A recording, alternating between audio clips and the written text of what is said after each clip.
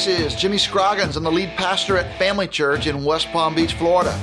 Are you tired of going to conferences, reading books, and listening to speakers who tell you how to do church when you know that you cannot do what they are recommending?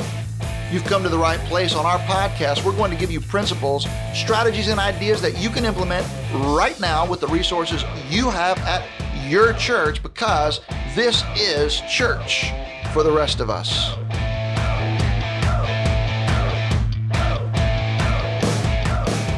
Hey, thanks for joining us for another episode of Church for the Rest of Us. I'm here with my co-host Leslie Bennett, as always, and Pastor Derek Simpson, our engineer Carly Seelman. And we're going to do a bonus episode today about Christianity and citizenship. How do Christians function in a political climate, especially one as, it's supercharged the way that it is right now. I mean, even today, as we're recording this, the Amy Coney Barrett confirmation hearings are underway. We have a big election coming up. Our community and our church is very polarized in a lot of ways, as is our nation. And it feels really, really divided out there.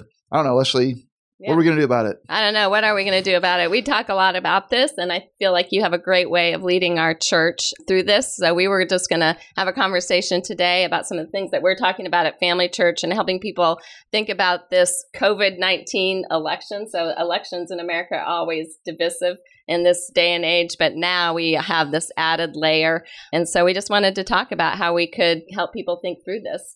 One of the things that you encourage us to do to be good citizens is pay attention to our cultural context.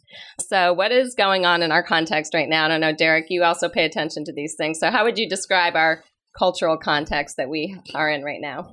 Yeah, it feels a little frayed, doesn't it, Leslie? Yeah, it's just interesting. And we preached on this topic this past Sunday at our downtown campus and at Family Church at Home. And so it's interesting to see when you start talking about politics and the intersection of Christianity, people their nerves are already heightened. They seem to get even a little bit more on edge. And it's interesting to see. Derek, you interact with a lot of young couples, particularly that attend our downtown campus. I'm just curious as to how you think younger couples are feeling, like people under 40, so millennials and Gen Zers. How are they feeling about this election, especially those who are, they would call themselves Christians? Yeah, that's true. What I'm seeing is I'm actually seeing people move on different ends of the spectrum. So I'm seeing some people lean harder into politics and it becoming almost more of an idol and more of like a religion, a religion that they worship. But unfortunately, I'm also seeing a lot of people that are just looking at the rhetoric and just all of the negativity around it and saying, hey, I don't want any part of that, and actually seeing them disengage, which is, for me, really, really concerning.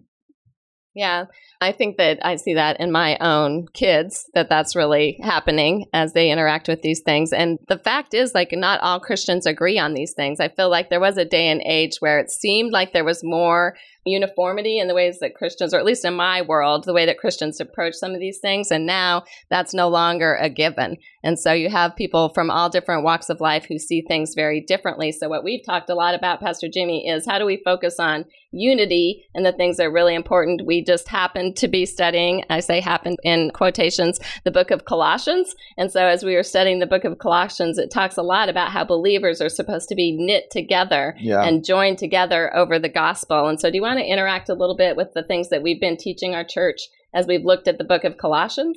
Well, one of the things, the book of Colossians, the thesis statement is that Jesus is supposed to be preeminent. That, he actually is preeminent. And what we as Christians do is recognize his preeminence. And then what we do as part of our Christian discipleship is we actively seek to put Jesus at the center of every aspect of our life. So we've been teaching through that, talking about Jesus when it comes to our theology, when it comes to our politics, when it comes to our finances, when it comes to our families, when it comes to our marriages, parenting, our work relationships, putting Jesus at the center of our character development. All of those things are articulated directly and very helpfully by St. Paul. And so that's how we've been talking about it. And then when it comes to this idea of unity, the thing that unifies us is not that our families all look the same, or that our skin color looks the same, or that our language is the same, or that we work the same kind of jobs. What unifies us is that we've all been saved by Christ, that our lives are hidden with Christ in God. Mm-hmm. And if you're a believer, you've been raised with Christ. He has taken away your sins. He's erased the record of your debt, St. Paul writes. And then because of all of that, what we really need to do is not be captive by our circumstances, political or our health or our financial circumstances here on earth, but that our mind and our focus is actually set on things above where Christ is. Mm-hmm. And so this is how St. Paul articulates all of this. And then as a result of that, we're looking for open doors. We're asking God to give us open doors so that we can take the mystery of the gospel, that's a mystery to people who aren't Christians, and help them understand it better. So Paul says, I want to take the mystery and I want to speak clearly about the mystery. So we're supposed to bring clarity to the mystery of the gospel, and we're asking God to empower us by His Spirit to open doors, give us words to say so that we can do that powerfully and effectively and see people come to Christ. Yeah, so one of the first principles that we've talked about is, as believers in Jesus, that we put Jesus above all, that we put the gospel above all, regardless of what we think about anything. We want to center on the unity that we have in Christ. Another verse that people often quote is Galatians, about how there's no, male nor female, nor Jew nor Greek, neither slave nor free, that we're all united in Christ. So we just want to shepherd our people to remember that no matter what happens, we're going to keep Jesus above all. We're going to keep the gospel above all. And then what are some other things that we talk about? We talk about this idea of having this ethos of fundamental unity and equality and inclusivity in our church, because we think that's what's modeled in the New Testament. And the verse in Galatians that you referenced, there's a very similar verse in the book of Colossians that says something very similar. So Paul is trying to help people break down these barriers that are between people that would separate people. And the gospel, part of the role of the gospel in our lives, is to tear those things down. So, Derek, what we want to do at Family Church is we want to create almost like an oasis in the world, an outpost in the world of fundamental equality and unity and love and grace and inclusivity, where we're pulling people in and lifting them up. And we want to do that in a way that directs people to Christ from wherever they are right now. Yeah, that's exactly right, Pastor. And I think, that idea of preeminence is a really important idea for us, because what we're not saying is that policy conversations or political conversations are not important. They are important, and we ought to have them as Christians, and we ought to have them as citizens of our country and wherever we live. But that we're not making those identities and those conversations and those perspectives the most important thing about us. That when you come to Family Church, the most important thing that unites all of us is our belief in the gospel and our belief in Jesus. Yeah, and those things are important. I mean, Jesus gave us direct instructions about that. Jesus said that believers are supposed to be salt and light in the world. That means we call it being a gritty difference maker. Yeah. The grit of salt and the difference, the distinctiveness of salt. So we're going to be gritty difference makers here in this world. And Jesus said, along with that, you're supposed to be like a city on a hill. So a believer or a believing family or a church family is supposed to be like a city on a hill. So that means that all of the people that are around us should see us distinguishing ourselves because of the way that we live as salt and light, because of the way that we do things like Jesus said, so we go the extra mile. We do more for others than others would do. We turn the other cheek, so we don't retaliate the way that other people would retaliate. We give the cloak off our back. We give more than people would expect us to give. And if we'll function like that, then we kind of capture the idea that the prophet Jeremiah said to the exiles in Babylon, you need to pray and seek the welfare of your city, because in its welfare you find your welfare. So this is what we're trying to do as we're salt and light, city on a hill, outpost of the kingdom Christians, trying to elevate the welfare and the flourishing of our neighbors and our neighborhoods and our cities. And as we do that, hopefully we can be a blessing and show people what the kingdom of heaven is really all about. And it's super important that we do that for all people. That's right. So we can't distinguish who we're going to do that for. I like how you talk about how this idea of equality is actually not just an American idea, it's a Bible idea.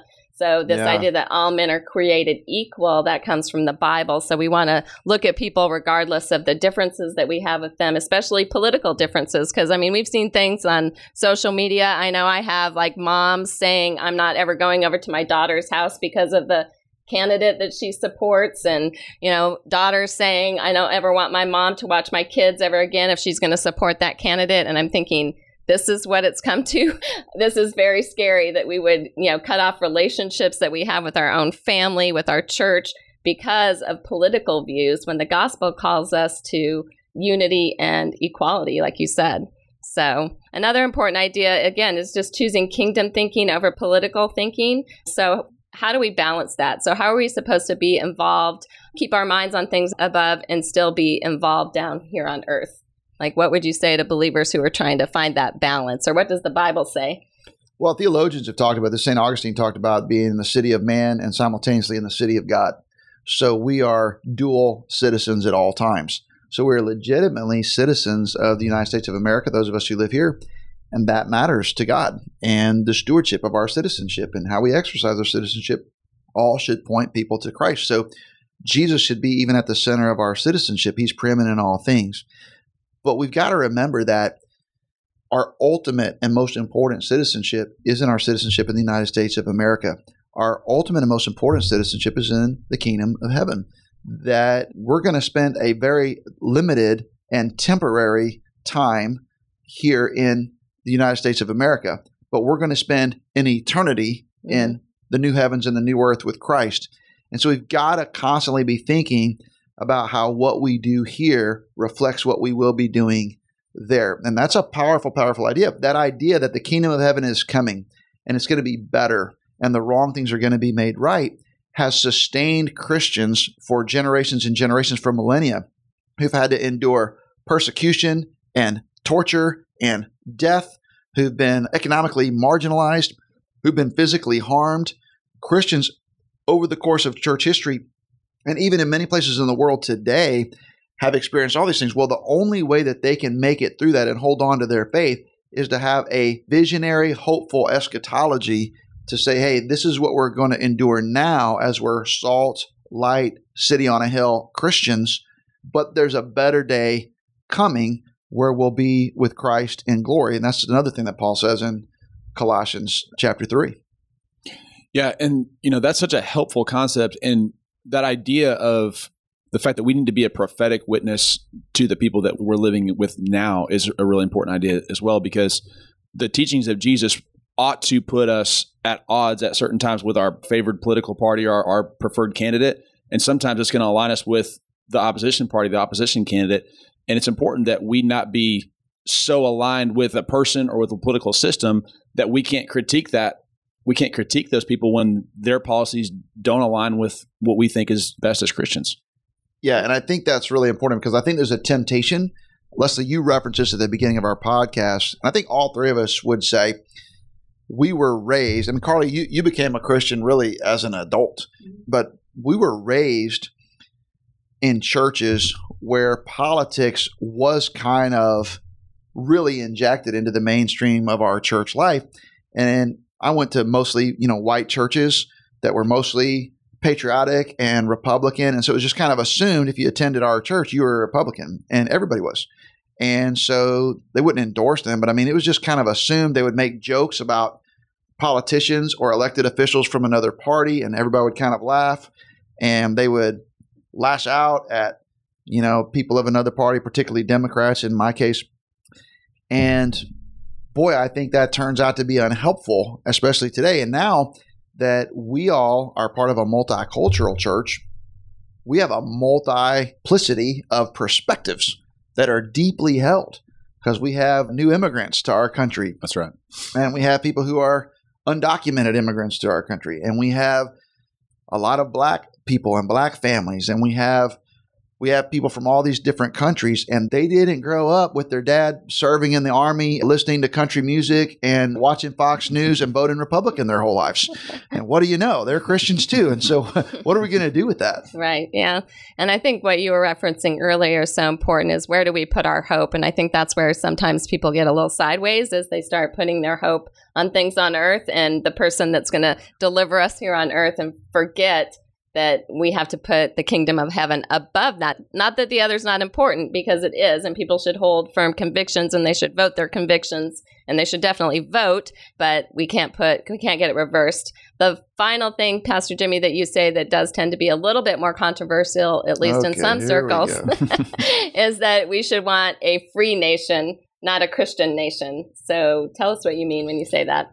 Well, since I grew up, I was kind of taught this stream of belief that America was a uniquely Christian country. It was founded by Christians on Christian principles, and that God maybe even had his hand in a special way on the United States of America in a way that he didn't have his hand on other countries.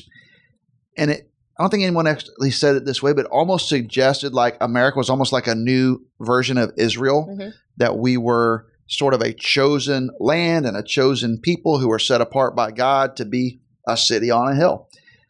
I think there is some truth to all of that. I think when you really study history a little bit more objectively, what you find out is that America was founded by some Christians and many who were not according to how we would define Christianity. A lot of Christian principles and thinking and biblical principles did go in and were wrapped up in the founding of our nation. And I think that's important to say and acknowledge and to celebrate. Like, I think to me, the most American idea of all is this idea that you referenced, Leslie, that all men are created equal and are endowed with certain inalienable rights. That is the most American ideal of all, but it explicitly articulates there is a creator. Everyone's created by God. The reason we all have value is because we are created in the image of God, and that's why we have rights, and that our rights don't come from a government. Our rights come from God. That is the most American idea, but that's a Bible idea. That is clearly a Bible idea, and we ought to celebrate that. Unfortunately, almost all of our founding fathers were slaveholders, which means they believed in a race-based system of slavery, which means that they were all racist. And many of them even wrote at the time about their own understanding of their own hypocrisy at signing the Declaration and fighting and bleeding and dying for that principle while simultaneously holding slaves and participating in a race-based system of chattel slavery. And so I don't think we should gloss over that or make excuses for that. I think we should celebrate the right idea that they wrote down and fought for. I'm glad that they did. But, boy, our nation hasn't always lived up to that and doesn't always live up to that. It doesn't make it the wrong idea. It's the right idea. It's God's idea. It's a Bible idea. It's a Christian idea. I think Christians of every nation in the world should identify that as a vital biblical principle and should hold it in their hearts and push for it in their systems as much as they are allowed to.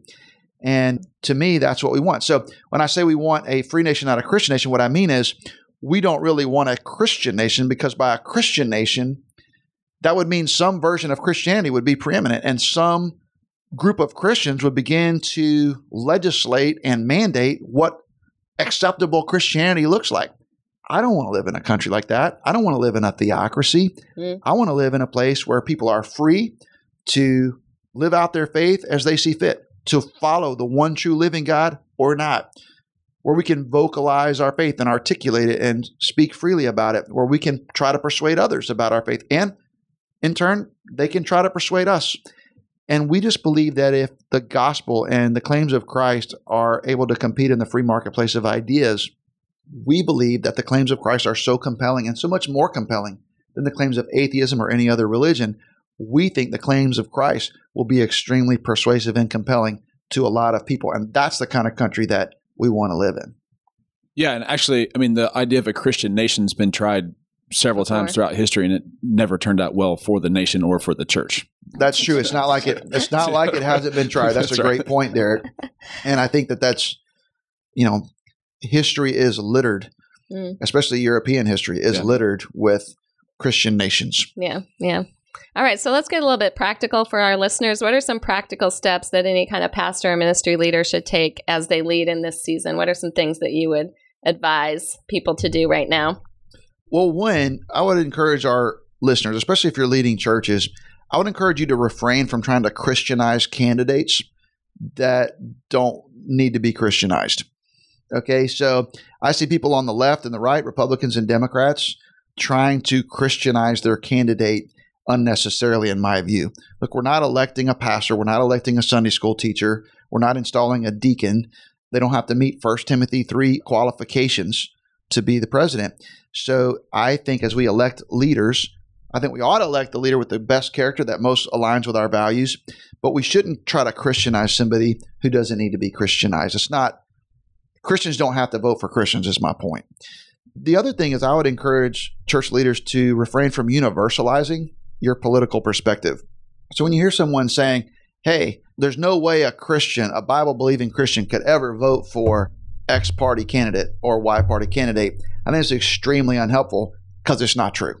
And so what's going to happen is people are going to set priorities on issues and policies that are important to them. So like for me and my family, for instance, we're pro-life. And so someone who's going to stand against abortion on demand and try to protect the life of the unborn, that's going to be a high priority for us in how we vote. I do recognize that someone else may come along and say, that is a priority, but I actually have a higher priority. So I've had Christian brothers and sisters say to me, well, I actually think that Democrats have done more to lower actual abortion rates than Republicans. Republicans have had the power to make it different, and they haven't been able to do it. And I think Democrats care more for the oppressed and the poor, and I see that as a higher priority. Now, I may or may not agree with that, but the point is we have to give other believers space and room to have different priorities. And then finally, I would say, let's not make our politics a litmus test for faith and friendship. I think it's very unhelpful. So when you read tweets, or you even hear in our own lives of families literally being divided and unable to have meals together because I'm voting for this candidate and you're voting for that one, or people, which I've had multiple emails in this last 6 months from people on the left and right sending me emails and saying, I'm leaving the church because you support this candidate, or you support that candidate, or you didn't give my view enough support, or you didn't give that view enough support. And people are making a religion out of their politics. Mm-hmm. And it's a shame, because we've got to be transcendent in what we're grabbing onto. And what we really need to do is what Paul said, set our eyes on things above, so that the things on earth matter, but we're not captive with our emotional, our spiritual, our psychological well-being cannot be captivated by our circumstances here on earth, nor our Supreme Court justices, nor who holds the Senate, nor who holds the White House. Yeah. Would you add to that, Derek? Because you pastor a lot of people, lead a lot of people as well. Yeah, I think just reinforcing that idea that even some things that are important policy matters that Christians should have strong opinions on, those are downstream of discipleship. And at our church and in our cultural context, we're connected with a lot of people that are far from God. They're just kind of stepping their toe into the waters of Christianity, so to speak. And some of these convictions they've held for a long time, they've been passed down almost by generations. And so the idea that the gospel and the Holy Spirit over time changes people's hearts and minds, that's a discipleship issue that I think is really, really important, that we sometimes lose sight of, especially when we're so caught up in our red jersey and blue jersey kind of culture. Yeah, that's so good. I hate it when it's a barrier to people. Like, we don't want to put barriers to the gospel to people because they, we want to lead with the things that unify us instead of the things that divide us. We actually put together a resource at our church that we'll put in our show notes called Jesus at the Center of Our Politics, and a little video that we made with our team. So we're going to put that in our show notes. And then, Pastor Jimmy, I think we have something coming up. Do you want to mention to our listeners? I don't know if we've told them yet about our conference that's coming up in February. Yeah. In February, we've got a Church for the Rest of Us conference. We've had this conference several years before. We've always called it Sharper. It's a similar conference, but it's called Church for the Rest of Us. It's going to be an in-person conference. We'd love for you to come. For many of you, South Florida in February, you haven't been to a conference in a year because you've been shut down. That's right. Let this be your first one. Come hang out with us. We can get some time with you. It is a small conference. There are no green rooms. If you will show up, you will get to talk to everybody on our team. I'll be hanging out. Everybody hangs out with everybody, and we'd love to just get some time with you. We'd like to learn from you and hear what you're doing. Why don't you come join us for Church for the Rest of Us? And we'll be following all the correct protocols at the time, whatever they are. Right now, it would be masked and distancing. It probably still will. But why don't you come and be a part of that? Look, even in COVID, it's cold in February where some of you guys live. You should come here where it's warm and beautiful. Right. February 4th, 2021. We do have a virtual option as well. So churchfortherestofus.com. Yeah. All right. Any closing thoughts before we sign off for today? I just think it's so important that we have an appropriate emphasis on salt and light living here on earth, because what happens on earth matters. We've got to remember that everything happening with our government is temporary, and we've got to keep our eyes on Christ, who's seated with God the Father in heaven above. And if we'll do that, we'll be able to navigate these difficult waters of politics in our time. Excellent. This has been Church for the Rest of Us. Thanks for listening. Look forward to hearing from you next time. Thank you so much for joining us on today's podcast. I'd love for you to follow me on Twitter at Jimmy Scroggins, or check out FamilyChurchNetwork.com to chime in on our blog. We want your feedback on today's podcast. Plus, we want to know what you are doing because we want to learn from you too. Hey, until next time, this is Jimmy Scroggins, and you've been listening to Church for the Rest of Us.